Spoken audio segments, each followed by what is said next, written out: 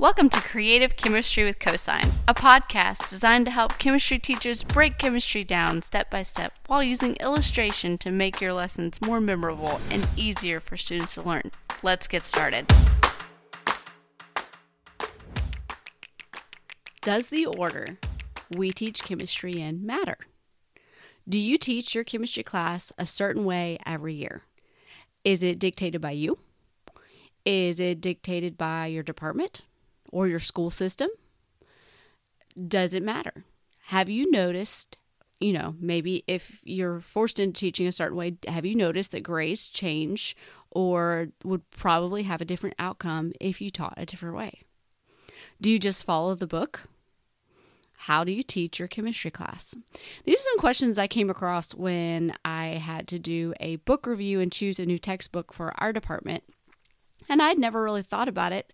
When I first started teaching, someone handed me a book, so I just followed what the book said. But when I started doing this review for our department, I realized that there was another way to teach. And I always there's certain ways I do not like to teach chemistry. So I'm going to go through the 4 different ways that I have seen chemistry taught. I'm sure there are others. So the 4 ways that you can teach chemistry in that are the most popular, I would say, would be Adams first, and then there's traditional. I for lack of a better term, that's where you kind of start with the periodic table. Thermochemistry is a recent one. I just heard about that one in the last interview that I did in October, which was super fascinating, and it makes a lot of sense to me. And then outside the U.S., they teach chemistry a little bit differently. From what I've talked to, if you've listened to my interview with Stacy, she talked about how it seems like chemistry is introduced a little bit each year as opposed to having a whole year of chemistry like we do in the States. So I'll touch on that just a little bit. But first, let's start with Adams first. Okay, so I think this is the most popular way chemistry is taught in the U.S. right now. It starts out, most chemistry courses will start out the same way. You'll talk about, measurement and density and SI units and matter and mixtures and all that.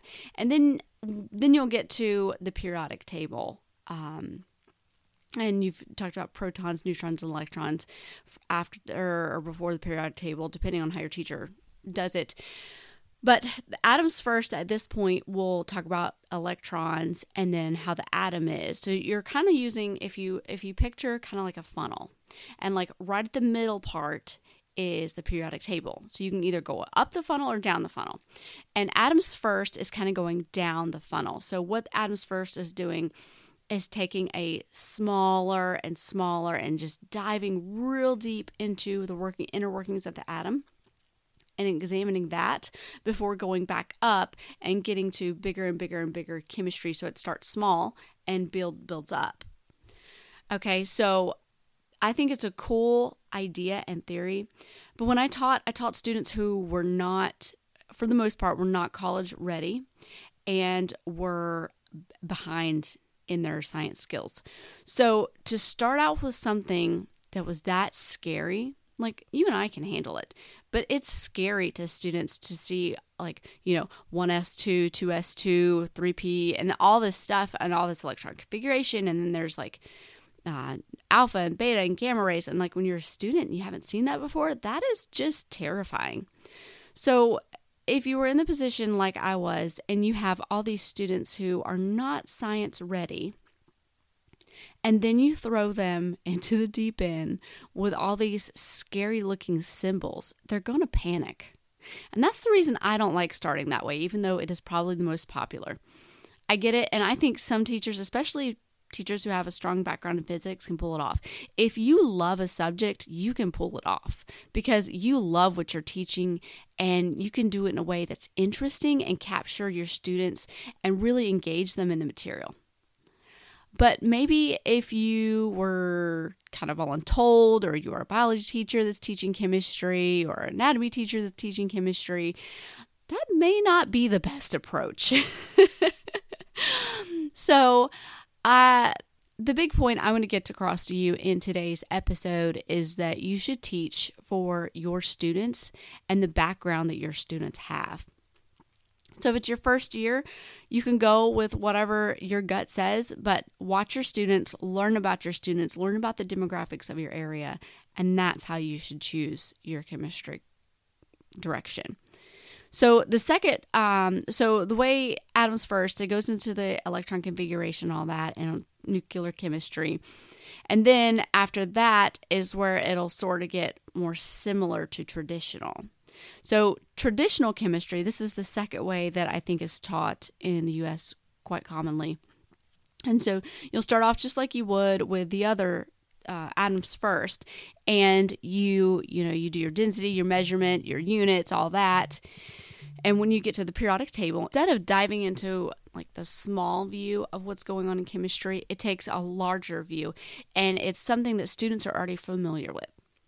They have already learned about the periodic table in their middle school classes, hopefully. They've already learned about, elements and some of these other things. So you're kind of reviewing with them.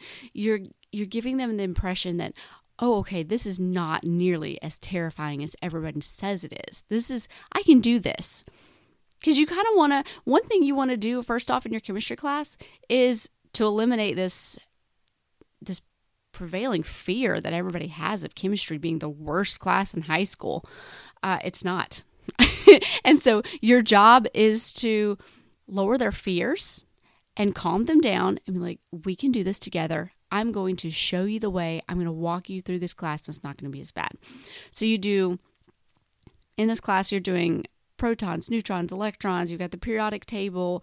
You'll do cations and anions and ionic and covalent and molar mass. And you're just slowly building on the periodic table knowledge that they already have. So I like that because that's not scary. That's just building on skills that they already have and a solid foundation.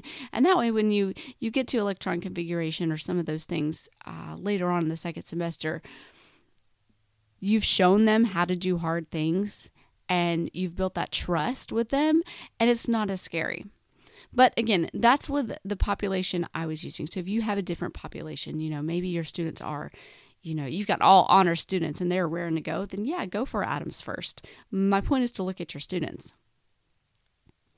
Thermochemistry is the last way in the U.S. I've heard chemistry commonly taught, and that apparently is becoming more popular more on the West Coast, and it makes sense to me. So what you're doing is you're starting off with math, and you're introducing chemistry basically through math, which I think is a really cool way to do it. So there's a lot of math in chemistry.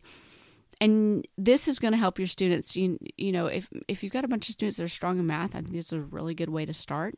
Or if you want to get the point across that, welcome to chemistry, we're going to do math, get used to it. So you can also take that direction.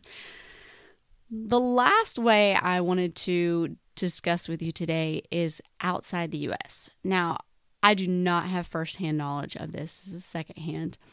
But outside the U.S., it seems like many schools will introduce chemistry as a portion of their course each year, of their science courses. And so they'll get a certain part of chemistry their first year and their second year and third year of high school. I'm forgetting what they call it off the top of my head right now. But it's not that they will approach chemistry a certain way. I remember when I actually had a curriculum someone sent me, and I was in my DMs and showed me what they taught in Ireland, and I think I had another one from Scotland. But anyways, they went through, and a portion of each year in, I think it's secondary school, they taught chemistry. So it's not like you started, it's just kind of you kept building on your skills each year, which I thought was a neat way to do it. And if anybody knows more about that, I'd love to hear more about it. But we talked about this a little with my conversation with Stacy, one of the first episodes I did, if not the first episode. So I can link to that in the show notes. So all of that being said, I want you to consider your students. What is their background? Do your students have a strong science background? Do your students' parents have a strong science background? Do your students' parents have most of them gone to college? These are things you would not necessarily know when you're a first year teacher, but you can figure them out. You could do a survey. You can ask other teachers in the department. It doesn't matter. They're probably going to know, especially if you find the teacher who's been there for 20 years. Ask her.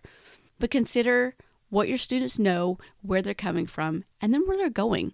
Are they mostly going to technical colleges? Are they mostly going to colleges? Are they just getting their GED and starting in the workforce? These are things that I think should influence your decision on how you design your chemistry course.